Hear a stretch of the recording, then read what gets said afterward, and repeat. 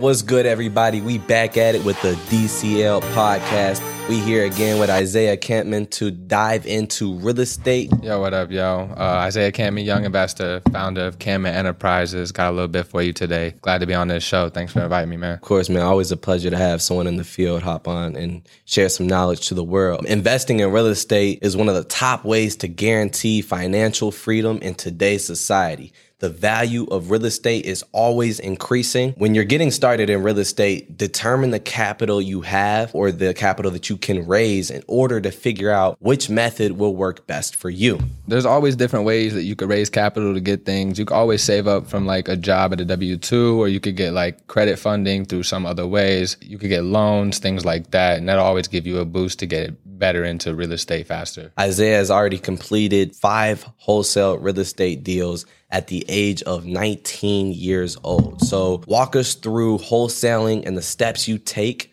all the way from the beginning to closing your first deal. I've done 5 deals over, I say, the last 3 years or so. I started in 2020, right before COVID hit. And the first way that I really started, I did it with no money. It's the best way you could ever start it. Anything that you can do with no money is just the best way you could start a business, in my opinion. How I did it from the start, I basically went to the courthouse of my town, and they have these lists of people's names where you can go and pull. So they have lists such as tax delinquencies, liens, and code violations. You could pull those lists and they give you names and addresses of people. And then you can go to a website called truepeoplesearch.com. Shout out Rick and Zach again for teaching me these plays. But you can go to truepeoplesearch.com. You can look these people's names up and they'll give you their phone numbers for free so you can skip trace them. So what I would do is I go around town and I collect around 200-300 different addresses through these lists, and then I call them all up. Straight cold call all day. For the first deal, it took me about 300 calls to get my first hot lead. He hit me up. He was like, yo, this was actually 3 months after I had texted him initially. It was a follow-up. So I do follow-ups on, other people that I've, talked to in the past. Mm-hmm.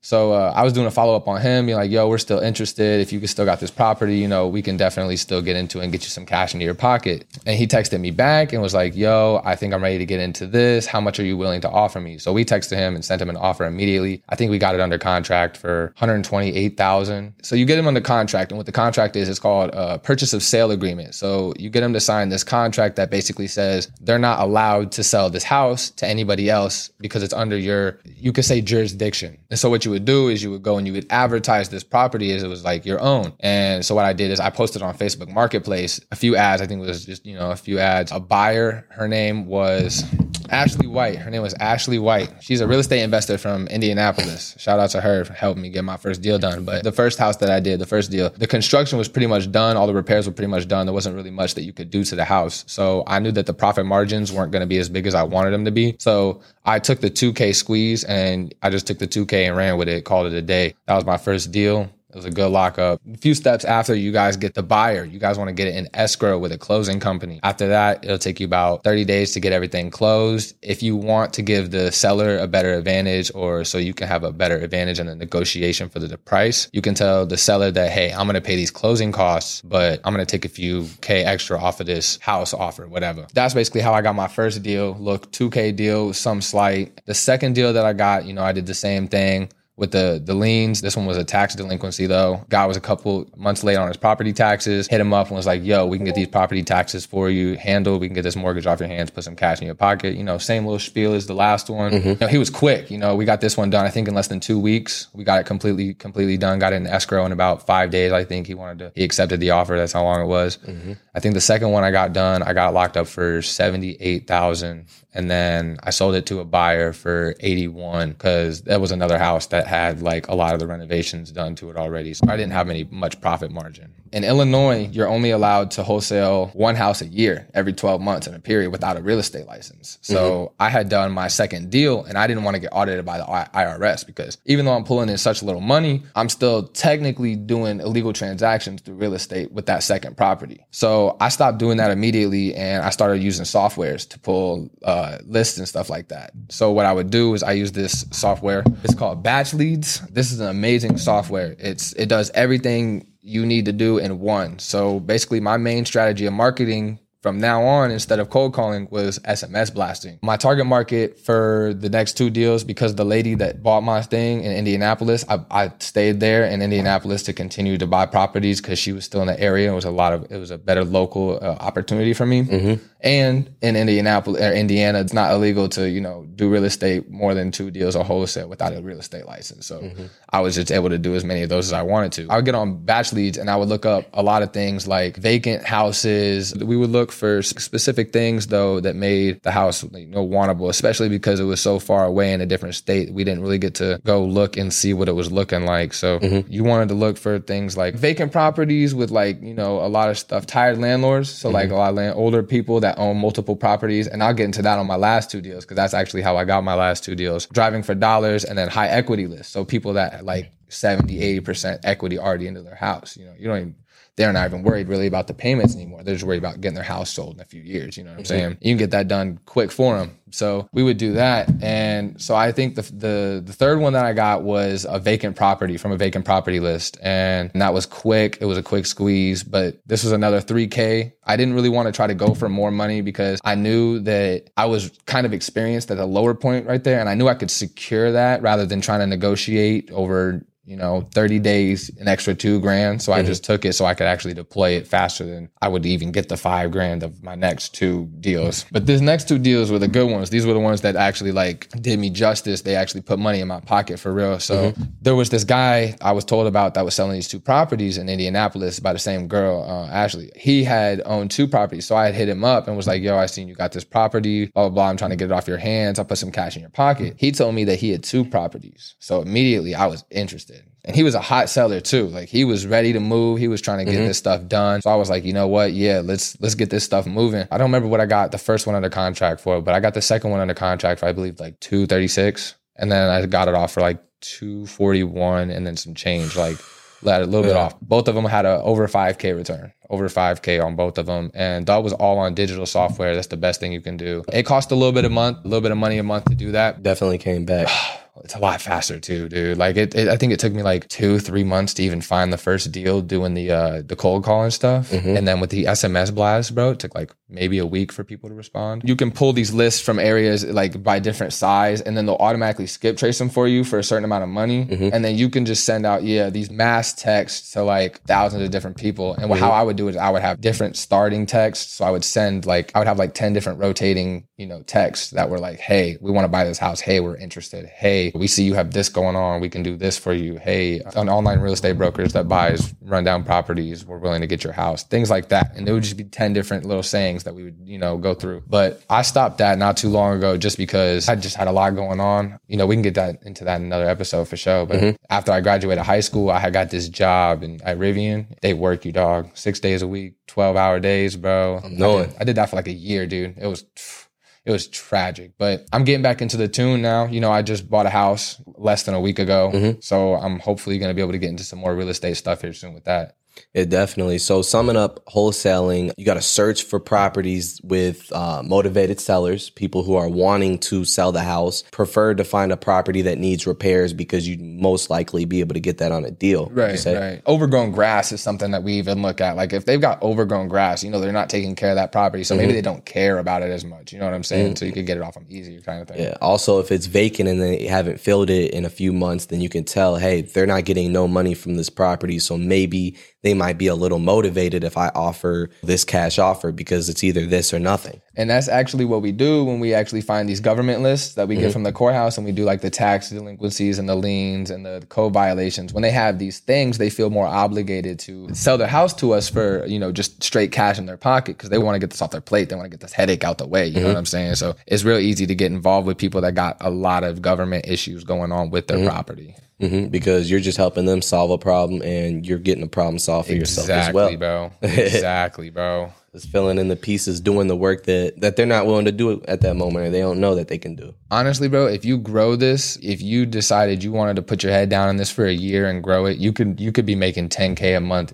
easily. So what would you say you made total from wholesaling throughout your time? Total, I like to sum it up to 20K. Kind of sounds better, but it's around 18,000, some cents. But I like to say 20,000. But that's still great because that was just an extra income on top of what you were already doing. It was you stepping out in the field, getting that experience, you know, doing those cold calls, cold calling 200-300 people. Like, that's insane. Is there any like specific script that you have? Yeah, absolutely. Actually, I would just write them down in my notes on my iPhone. I would just write down simple scripts. I would watch YouTube videos. Shout out to Zach and Rick again. These guys are amazing, amazing teachers when it comes to wholesale. These guys taught me everything I know, and all of their stuff is on YouTube for free. Check them out for real, for real. They gave me a great script. A lot of it was ads. A lot of it was text messages. I watched a 1-hour video for like scripts on like specifically SMS text blasts for like, I think I watched it like 3 times just to make sure I had the best script that I could find. And it wasn't necessarily like word for word script. We would have like a hello kind of thing and then like a, hey, we're going to offer you this kind of money. But we would, you know, we talk in between. The best thing you want to do when it comes to getting a seller is you want to get on their good side. So you want to have a better conversation with them rather than just being like, hey, we saw this property, we're going to buy it. Hey, how's your day been? You know what I'm saying? Establish a relationship. Yeah. Establish that relationship before you dive straight into the numbers. Cause then I feel a little misguided or a little used. Yeah, I definitely think that they gave me a good script. Would you say you had a lot of success working in real estate through connections? Like, how did connections help you? Like that one lady who helped you or that one guy who had 2 properties. How would you say connections can help you with wholesaling? A lot of people, like, they have a fear because they don't think they know enough people or they just don't know enough to get things done. And I just met these people, like the people that I had sold these houses to. I had met them, like some Stranger Things stuff, the same way you would meet somebody else on the street and sell them something, you know.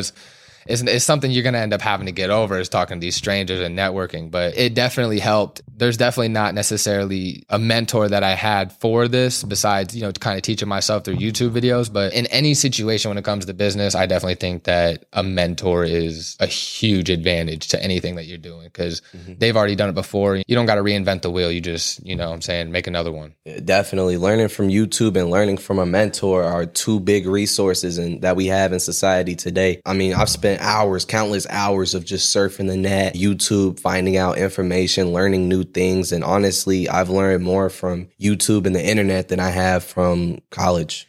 Dude, honestly, bro, the internet is such a powerful tool that a lot of people don't know how to utilize in the right way. And they just don't use it the right way that, I would use it. I use these search engines to do a lot of business and look into a lot of things. And my homie the other day, he was staying in my crib for a while because he had just got back from Texas, and he was chilling on Google. And I don't know what he was looking at, but you know how they got those event things where they like pop up on the screen, you can click the Google, and then they got like he gonna go click into the whole thing and put it in the chat GPT and tell him to summarize it for him. I'm like, dog, that was kind of fire. We'll have to get into AI another day. But AI is changing the game with everything. AI can run your business for you if you use it right. Yo, before we get to that video, for sure, y'all got to get in there early, even before we talk about it, because it's going to revolutionize the world. It really is. It really is. AI is a new car.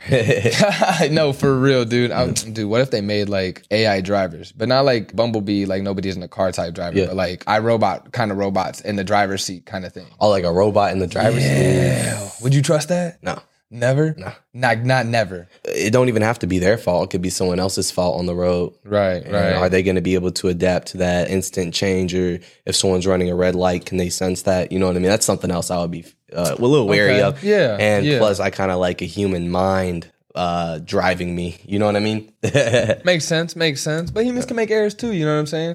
Yeah. They got human error. You know what I'm saying? Yeah. Hey, you trust the human more than you trust the robot. It makes sense. The AI is somewhere you should be in these days. You should be revolving in that space somewhere. Yeah. It's definitely changing the game. So we'll tap into investment properties. So I know your first home, it's in your name, and I know you had to, live there for a year. You still plan on making it an investment property. Yeah, so absolutely. Tell the audience how you were able to get your first home. This is going to be like a teaser to the credit video as well, because like I got amazing credit. For a 19-year-old, like my credit profile is gasoline. I won't lie to you. I've got a good amount of accounts. I've got high credit limits. I've got, I got now a mortgage loan. I got installment credit. I got all kinds of things. I got business credit. I got all kinds of things on my credit profile. When I went to go, look at houses and stuff like that, because my credit's great, I got fire rates. Like right now, average rate for an average person to get a loan on a car, on anything, is around 6.5% interest.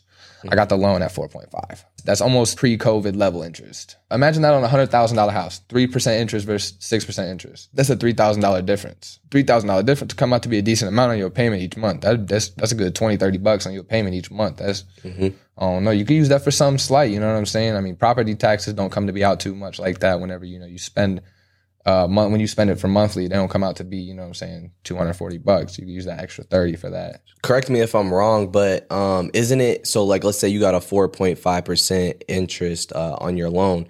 Is that 4.5 is that yearly? Like, so is that your interest per yearly, or is it just one time? Yeah, that's for the entirety of the loan. So it's 4% on the entire loan. They're basically charging that. They add that to the loan. So whatever the mortgage payment is, they add that to the mortgage payment. So I just kind of pay it together like a bundle. Okay, yeah, that makes sense. I'll pay their interest, and I'll get that equity up there too at the same time. With my credit as well, I qualify for 2 grants. So I qualify for a $10,000 grant and a $6,000 grant. So that gave me all the down payment assistance that I needed to basically get this house. That's crazy. All I needed to pay for was a $500 appraisal fee. That's all I paid for. It's a Jack and Jill style house. It's got a basement, things like that. It's unfinished basement, enclosed porch, outside privacy fence, all nice little lot, got a garage. I'm renting out the top half of the Jack and Jill to a few of my buddies. They'll be sharing a bathroom, and they'll have 2 rooms of their own upstairs. So the house closes July 12th. That's when I'll be able to kind of get, in there and do some things. And I plan to finish the basement first thing. I got a lot of capital kind of built up right now just to kind of get that done. And so I plan on putting, it's built like a salon right now. So they got like a corner with like a chair in it, and then they got like a wall that's got like the hair salon bottle holder stuff. It's kind of like a shelf built into the wall. They got a half bathroom. It's some slight, you know what I'm saying? Yeah. Some slight. I'm gonna throw up a big wall in the basement to kind of separate myself from the laundry room as well, so I could the other people could use the laundry room without coming into my room at every time. Finished in the bathroom, so I'll put a shower in the half bath that I got in there now. And then a year from now, hopefully I can refinance or pull out a HELOC. And a HELOC is a home equity line of credit. It's sort of like a cash out refinance, but instead of getting cash, you get a line of credit. And the line of credit, again, you got to pay that back at some point. But they give you a bigger line of credit than they do give you a cash amount sum on a cash out refinance. So that's always a good way to look at it. Yeah, so that's what I really plan on doing with the property. Refinancing is definitely the biggest option that I'm going for right now. Basically, what I would do is I get basically a lump sum amount of cash, and I've already got a certain amount of equity into it. I would work on paying off the entire mortgage and then using the payments that I get from upping the rent, because if I pay the house off completely with the mortgage, I don't got to live there no more, especially because my loan requirement is I only have to live there for a year in order for me to, be able to move out and go do something else. Or until it's paid off, or is it a year? Just a year. Okay. Yeah. So even if I don't pay it off in a year, I can move out still and rent it out for whatever. You know what I'm saying? So the plan is I want to get it paid off. I want to get that mortgage paid off as soon as possible. And then I want to basically, I'm basically renting it out $700 a room right now. I want to bump that up to about $2,100 total, not per room, but total for the entire place per month. I want to bump that up because I'm going to get the basement finished. So it got 2 rooms and then a room down in the basement, or you're going to make the basement a room? Okay. Yeah, so I'll make a room in the basement. It'll have a living area, a bedroom, a finished second bathroom, and then a storage closet for a deep freezer, and then storage, and then a dryer and washer unit. It's a decent downstairs. I think the house is 1,800 square feet, and the upstairs is only like 700-800 square feet of it. So like a lot of it's in the basement. So once I make that livable space, dog, the value of that property is just going to go up at least 20-30%. So with the loan that you have, you only have to live there for a year, and then you can turn it into just a straight rental property. Most loan products that you can get, a lot of them, so specifically conventional and FHA, if you plan on pulling investment money out of it, if you plan on using it as an investment property, you have to basically sit there for a year and use it as a primary residence before you can, because you're putting so less money down, not as much money down. So you have to live there for a year because they just add different requirements. If you were to put 20% down on a conventional and you decided that you wanted to make it a rental property, you wouldn't have to live there at all. You could just rent out those rooms. And another thing you guys want to look out for if you decide to go out with one of these loan products is you're going to get hit with something called PMI, and that's called private mortgage insurance. So basically that's like another extra insurance piece for the mortgage, because they're afraid that you can't pay it back. So you just have another loan that you got to kind of take care of at the same time. They add it to your mortgage, so you don't really got to worry about, do I have to make 2 different payments or nothing like that. But if you put a down payment of less than 20% on most any loan products, you're going to have some PMI in there. Be wary of that. And yeah, by utilizing credit, which we'll discuss in our next episode, you can make a down payment as little as $5 to $20K and get a mortgage on a multi-bedroom home. Then, rent out the bedrooms. Of course, fix it up if it need be. Charge rent enough to cover the mortgage, property taxes, maintenance, utilities, and it's possible to come out with a cash flow of a few $100s while the tenants are paying off your mortgage. You do have to manage the property and find tenants, but more problems come when you achieve success. So it really just comes down to how bad do you really want it? Big misconception is people say that, rental properties are passive income, which they're not really passive income because you do have that word. You do got to take care of the house. You do got to find tenants for the house. Unless if you have a property management company doing that for you, you know what I mean? So it's not straight passive income, but you are building up a guaranteed income. Yeah, for sure. I definitely agree with that. I just actually had one of my prospective tenants that was supposed to live in the house. Two of them actually back out. That's why I have to look for more. But two of them actually just backed out because I guess they just weren't ready or for whatever reason. So that's just, that just comes with, what he said. There's going to be challenges along this road. It's not always going to be easy. It's not always going to go to plan. You can make a plan, but it's never going to go the way you want it to. It's never going to go that way. I promise y'all that. It never will. So always be prepared for something to go wrong. Always be prepared to have, a way out, an exit strategy. Always something in your back pocket to, keep you safe, keep you stable. That's what I always like to think about. I'm a firm believer in